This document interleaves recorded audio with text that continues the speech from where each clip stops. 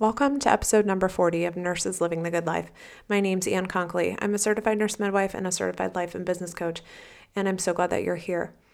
So I get a regular email from women at work through Harvard Business Review, and I really enjoy it, and I always find value. And if you've not found the Women at Work podcast on Harvard Business Review, I highly recommend it. I think that they talk about issues in the workplace that are specific to women, and then they touch on the intersection of what it means to be a woman at work, but also maybe what it means to be at the intersection of being a Black woman at work or being a white woman at work who also is a member of the LGBTQIA plus community. There is so much content that is relevant on the site. And so I wanted to share one piece in particular that I thought was fantastic. And I'm going to read it to you because sometimes, right, we get these emails, and I don't know about you, but I get a lot of emails during the day, some of which are total crap. And I've learned to, block and label them as junk, but some of them are really good. And I don't want you to miss out on this one because I think there's such value in it. It's actually written by Amanda Kersey, who's a senior audio producer. She is not one of the hosts of Women at Work, but I think that this perspective and what she talks about is fantastic. So without further delay, I'm going to read this to you. Bear with me. It is a little bit long, but we will get through it, and then I will kind of give you my take on it after then. But what she talks about in here is highlights so much of what we talk about in terms of being a woman in a professional workplace. And I think that the more that we talk about it, the more we have these conversations, the more that we are empowered to go into the workplace and to call out discriminatory practices, to make sure that, when we find that we are in these toxic cultures and workplaces, that we make intentional choices on what serves us and whether or not we're going to stay there, whether or not we're going to buck the system and try to fix it and, be in it, or whether or not we're going to say, deuces, I'm out, juice isn't worth the squeeze, right? And that always is a very individual ask and question for all of us. So, but again, this is a letter that Amanda Kersey wrote as the senior audio producer. She wrote to the readership of Women at Work in Harvard Business Review, titled Conversations About Where We're At and How We Move Forward. Next April, I turn 35, and as that birthday approaches, I've been reflecting on where I stand at the end of young adulthood and the beginning of middle age. I feel much more secure and sure of myself than I did 10 years ago. I earn more money, which pays for backup elder care and vacations and massages that hold me together. I have a husband who handles all sorts of tasks and responsibilities that used to be mine alone. I have more independence, influence, and help at work. I manage stress better after living through a fair share of it. In a lot of ways, I'm hitting my stride, and yet I'm learning that new obstacles are in store. According to Harvard Business School researchers Colleen Ammerman and Boris Groisberg, 3 biases tend to derail mid-career women. They surveyed over 100 female senior executives, and half said that their mid-30s to their late 40s was the stage when they faced the most gender bias or discrimination. Ammerman and Groisberg grouped the stories that women told them into 3 categories. Number 1, unfair assumptions.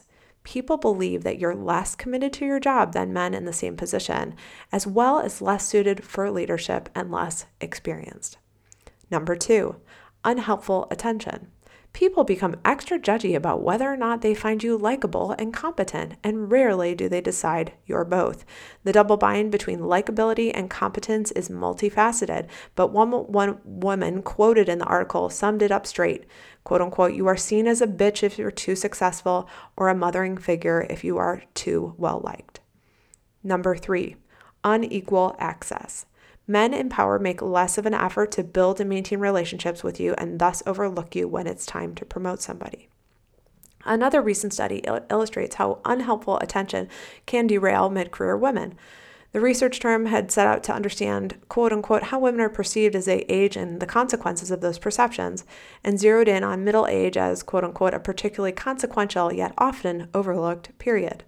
They go on to describe it as a perilous time when women who've acquired expertise and status are most likely to be perceived as maximally incongruent with sex role stereotypes. And when women violate sex role stereotypes, e.g. by demonstrating competence and being assertive, people impose social and economic penalties. One way they do that is by giving us lower ratings. In studying the evaluations that tenure track MBA faculty received over the course of 15 years, researchers saw that women's scores started declining in their 30s, bottomed out at 47, and gradually picked back up from there. Men's scores, on the other hand, went in the opposite direction, peaking at middle age. Once in their early 60s, both genders were scoring equally. Given that research has shown that teaching is a skill that tends to improve over time, why would students rate women worse than they did when those same women were younger and less experienced? It is possible, the researchers write, that women's increasing professional stature as they move from young adulthood to middle age may be threatening to a system that has traditionally excluded them from positions of power and status. People generally still like women who are nice, not women who have attained a high status role that has long been dominated by men. And the researchers in this study found that indeed, the more agency the students perceive their female professors to have, which was highest in middle age, the colder they perceive them to be, using words like callous and harsh in their open-ended responses, and the lower the scores they ultimately gave. A fair question. Had the woman's behavior changed? Were they, in reality, less warm?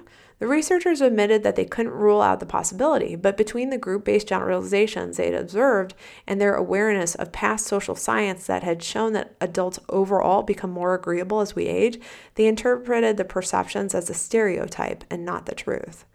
If there is an observable warmth deficit in middle-aged women, they write, it is possible that it reflects the more negative treatment they experience from those who expect them to be unkind. The authors also acknowledge that their findings might be unique to higher education. However, if you've noticed that your ratings have dipped within the while the measurable impact you're making hasn't, perhaps this is a validating explanation. You haven't declined. Other people may just be unsettled by your success. How can companies counteract these biases?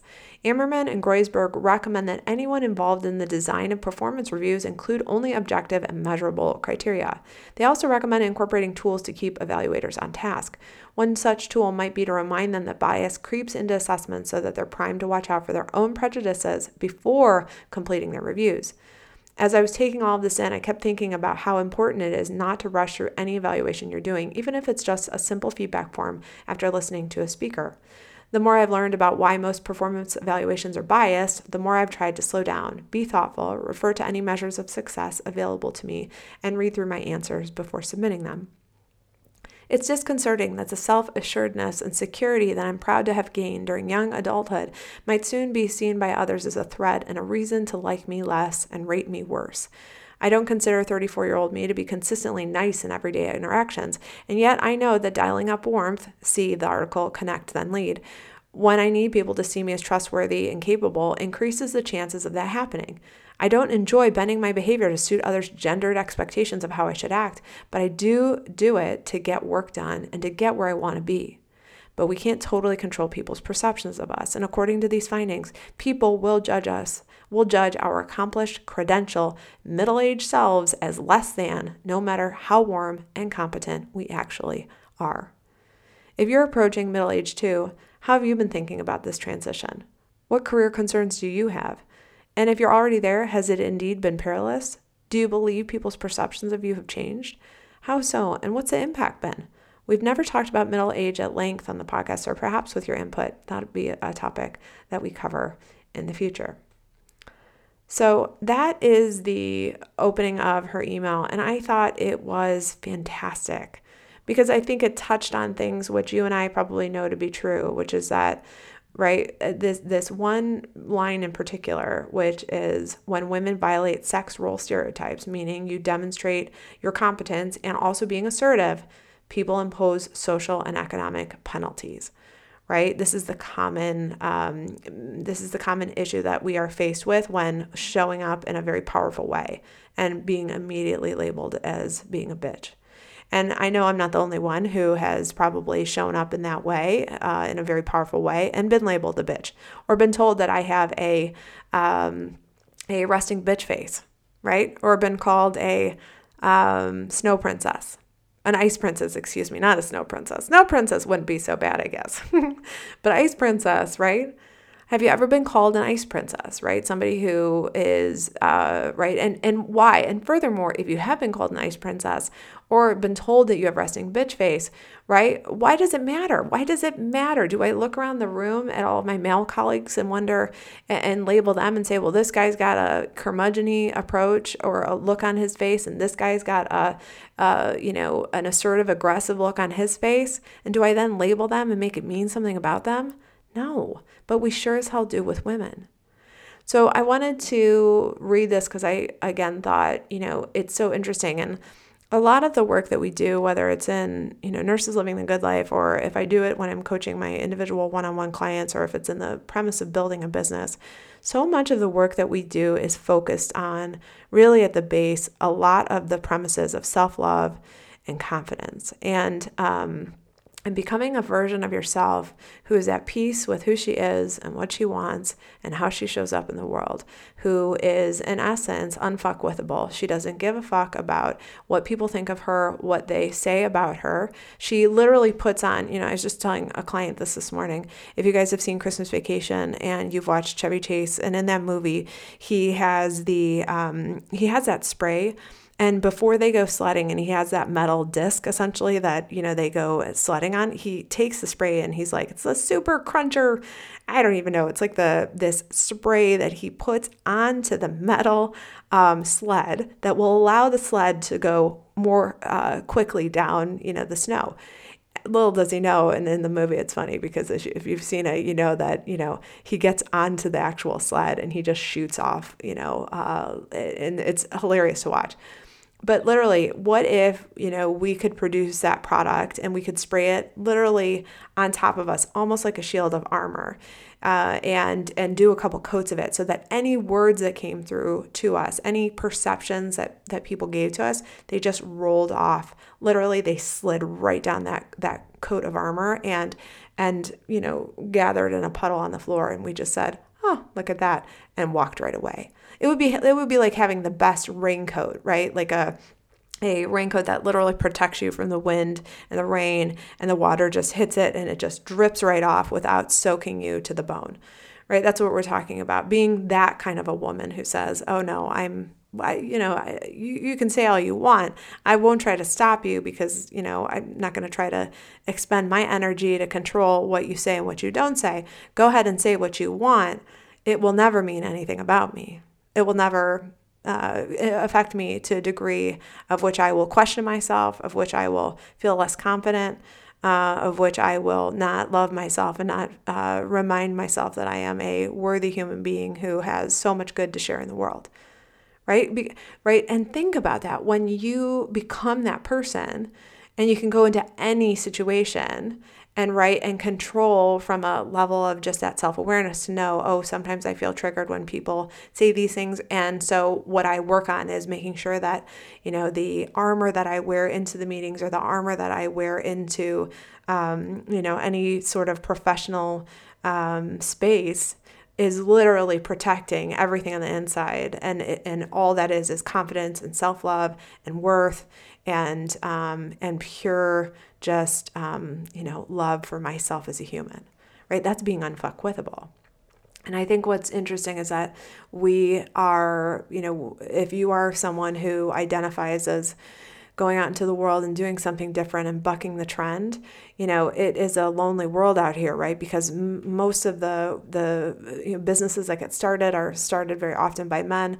We are in a male-dominant profession that has a hierarchy in place that has always favored white, cisgendered, hetero males. Always, right? And so when we come into that kind of a system and it's so toxic and it's degrading, and we get labeled as bitches, or we get labeled as assertive, or we get labeled as the troublemakers because we're always the ones who want to change things, right? Then, right, what happens to us? Well, what happens. You stay in a system like that too long, and all of a sudden you start thinking that you might be the problem, right? You start thinking, oh, maybe it's me.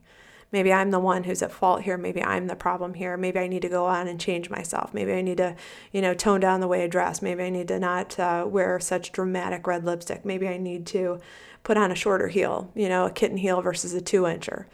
I mean, maybe I need, right? I mean, have you ever thought about how you have adapted yourself in order to blend in order to fit in in order to become that person who, doesn't attract any of the comments.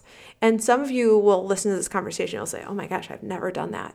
And if you have, God bless you and good for you. And whatever you've got, I think you should literally stop whatever you're doing. You should create a coaching program. You should go out and teach that to other women, just like I'm doing. But I know from walking into many meetings over the years, from being labeled as, whether it was Ice Princess or as having a resting bitch face or for being somebody who bucked the trend, I know how it feels to question and to take all of that to make it mean something about me. And what I think is so interesting is that when you, again, become that person, that version of yourself that says, no, I never question, what the other people will say. I never question whether or not the way that I'm deemed to be likable and competent, whether or not I'm going to let that hold me back from negotiating like a pro, or I'm going to let that hold me back from starting a private practice, or I'm going to let hold me back from, creating the life of my dreams. Because honestly, right, it's not surprising that sometimes it does. And again, we're not here to judge. This conversation is not at all about judging because if you're like me and you've had these moments where you have felt, where you have, maybe been at the seat of some unfair bias by the people who were in your professional group or in your professional community, then you understand how deeply we can feel that, and how much sometimes it can knock us off track, and how much sometimes then we change and we develop this very inauthentic version of ourselves. And here's just to give you an example. One of the things that I look back at that's so funny, it's a Facebook memory that comes up once in a blue moon. And it's a picture of me back in the day when I was a medical director. And I was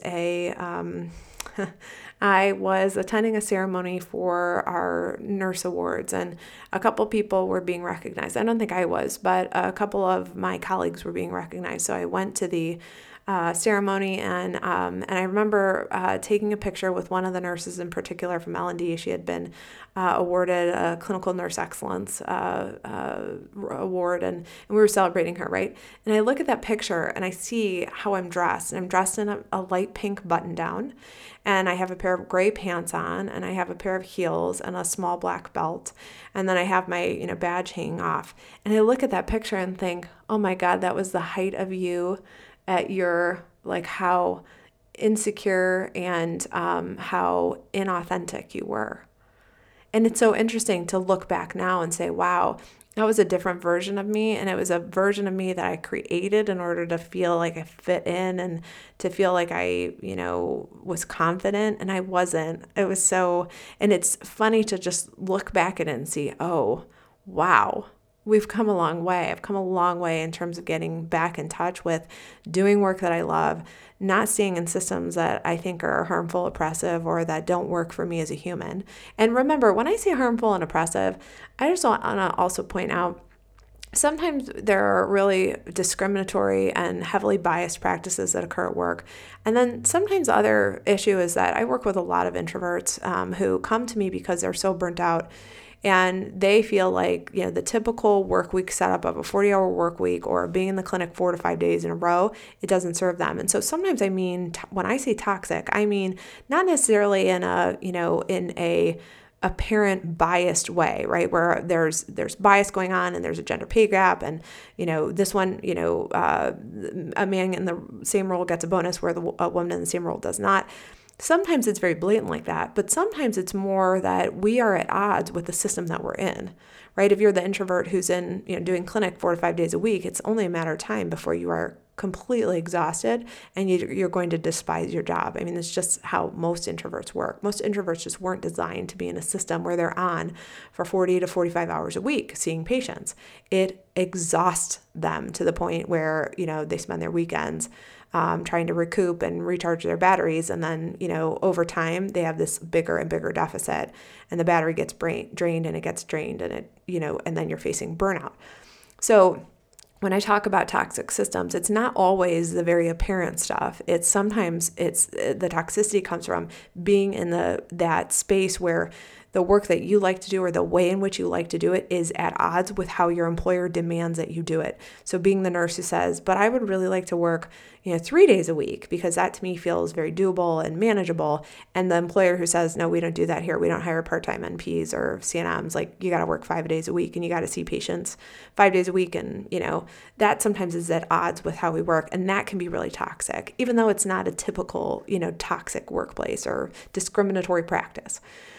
So, but anyways, coming back to this picture, I look at it and think, wow, what a different version of you acclimated to being in order to really feel like you fit in, in a system and in a role and in, doing things that just weren't quite lighting you up, in the way that coaching does now and in the way that entrepreneurship and building a business really does now. And I'm not here to judge it. I'm not here to like shit on myself, right? Or ever here to shit on anybody who's listening, right? But isn't it fascinating when we start to look back and say, wow, when were the periods of my life where I felt like I showed up in an adapted way? I adapted myself to make it easier, on the people around me, or I adapted into a system that didn't really work for me for whatever reason. And I think it's fascinating to see some of the proof of this when the pictures come up on Facebook, or maybe when you go and meet with an old colleague, or you're scrolling through your phone and you see an old picture of yourself and you think, wow, that's a different version of myself then. But right, what is also very telling is that I think many of us, if we were surveyed, would say, yes, of course, I've faced these obstacles. I've faced, what I felt was gender bias. I faced discrimination. I've been told I was a bitch. I've been, passed over for a promotion. I've been told at the negotiating table that, they just don't do negotiations and raises for nurses. Right? I mean, so think of all the times when you've sat in those positions and experienced that level of again, discriminatory practices or some sort of bias that was aimed at you, and what you then did. Did you make it mean something about yourself? Did you adapt yourself in order to fit in? Did you try to be more likable? Right? Did you avoid conflict so that you were the person who created harmony? Did you avoid confrontation so that you didn't look like you were rocking the boat too much and you appeared to be really likable? Right? I mean, I've done all these things. So, if you have, welcome to the party. I mean, you're in real good company here. And again, we're not here to judge it. We're just here to point it out and say, wow, how interesting that when, that in some systems, I've been in that place where I felt it and that I have, adapted myself to be different. And very often, I think most of us are faced with, if we work in organizations that tend to be like this, we're often faced with, well, work there or try to find, someplace that's totally different and that's non-discriminatory and that, pays you for the value you create or honors you or respects you for the value you create, or, don't work or leave the profession and find something different. And how many of you listening are on the cusp of saying, get me the fuck out of here. Like, I'm over this shit. And I totally get it because I was there many years ago and it was brewing for a long time. So I wanted again to read this article to you because I wanted to just share that you and I in our profession in nursing, when we tend to face some of these obstacles, number one, we're not alone. Number two, there are words and verbiage to describe these things, including gender bias and discrimination. We know that women, not only in the profession of nursing, that unfair assumptions are placed on them, that they get unhelpful attention, that there's unequal access, and that these things not only affect us in nursing, but they affect us in the broader lens of healthcare, and they affect us all in a professional sense. And so, again, my what I strive to do is always to bring awareness to it and then to empower you to make a decision for you that works. Is this a system I want to stay in? Does this system serve me? Does how I've adapted serve me? Does it allow me to do work that I love? Does it allow me to do it in a way that I love to do it? Does it allow me to do it in a way that doesn't exhaust and fatigue me or harm me? We talk a lot about exhaust and, and fatigue when we talk about our roles, but how many of us are in systems that are harmful, right? Some of these practices are not only bad, they are physically harmful, right? How many of us have experienced trauma from being in situations where we felt unsafe? And not only did we feel biased, but we literally felt unsafe, and we were harmed from them. And we are now, dealing with some of the trauma of that comes up. So remember, number one, you're not alone. Number two, these things happen and they're normal. And if you feel like you're like, what, is it me? No, it's not. It's not. We are individuals in much larger systems that very often have, again, discriminatory practices that create inequity, and that at the base of essentially shit on, the people in the systems. So just know, right? And look, and sometimes the response I always get to this is like, but sometimes it is the individual, Anne. And look, I run a damn coaching program. I teach self-awareness, and I will always advocate for each one of us to own and to take responsibility for the things that are going on in our lives that we maybe aren't responding to well. If we're defensive, or if we are, resentful, or hold other people in contempt, or if we're conflict avoidant, or we're people pleasers. I am a huge advocate and proponent of exerting control where we can and changing the things that are in our control to change.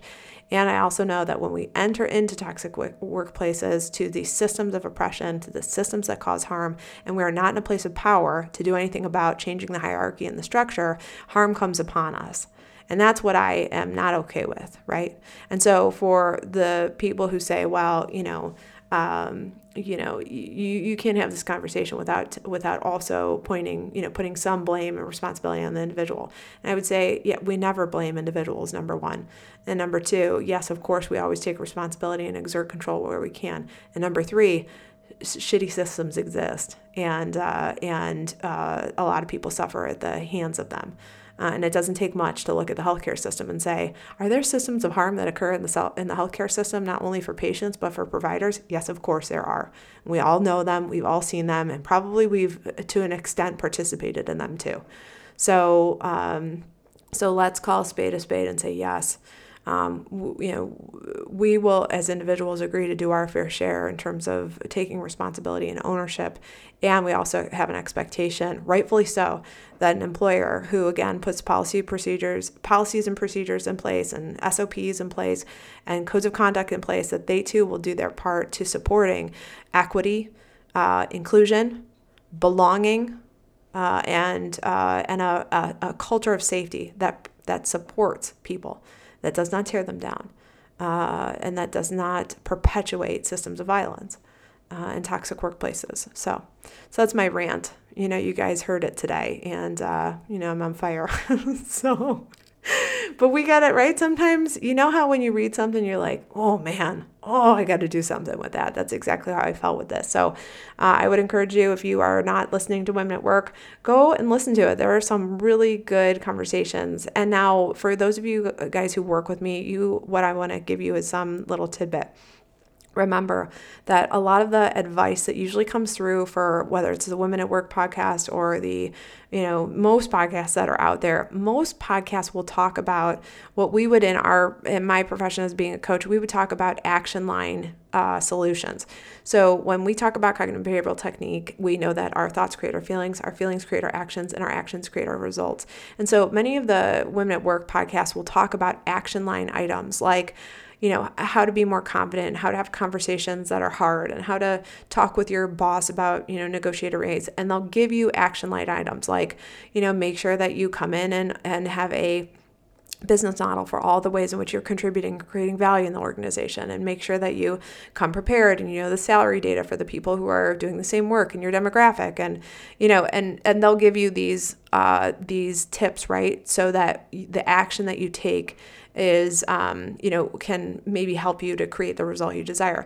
But we, in our coaching program, Nurses Living the Good Life, we know that not only do we have to show up and take massive action, but our thinking has to be like fucking clean on that. Because if I go into the conversation around negotiation or trying to advocate for myself and I feel completely inadequate and insecure, what happens when I sit at the negotiating table? I will literally tremor. I will sweat through my shirt. I will literally have a shaky voice. I will be reactive, not proactive. I will avoid having the hard conversation. I will avoid advocating for myself. And so we also know that when we listen to the Women at Work podcast or any other podcast out there, it gives us, and some people give us these pieces of advice. Oh yeah, well, you just gotta, if you want to, create more, healthy meals in your family, you just got to make sure that you plan out your meals at the beginning of the week, and and make sure that you put the Instacart order together on Sunday and do your grocery shopping all at once and only go to the grocery store once. Of course, yes, those are important things to creating the schedule that honors, home cooked meals during the week and decreasing the amount of time we spend in, hey, what's for dinner? Or in thinking of like, I don't know what I'm going to cook for dinner. But here's the other thing. We also know that you have to show up powerfully as the queen or king or, head of your household in order to say, I'm going to exert control here where I can. I know that these are the meals I got to plan. So I'm going to make sure that I set up the schedule for success and I create the system that's going to help me be most effective. But right, because that's driven from a place of power. The thinking is really clean on it. The feeling is a feeling of power. And the action that comes out of that will create the system that works for you.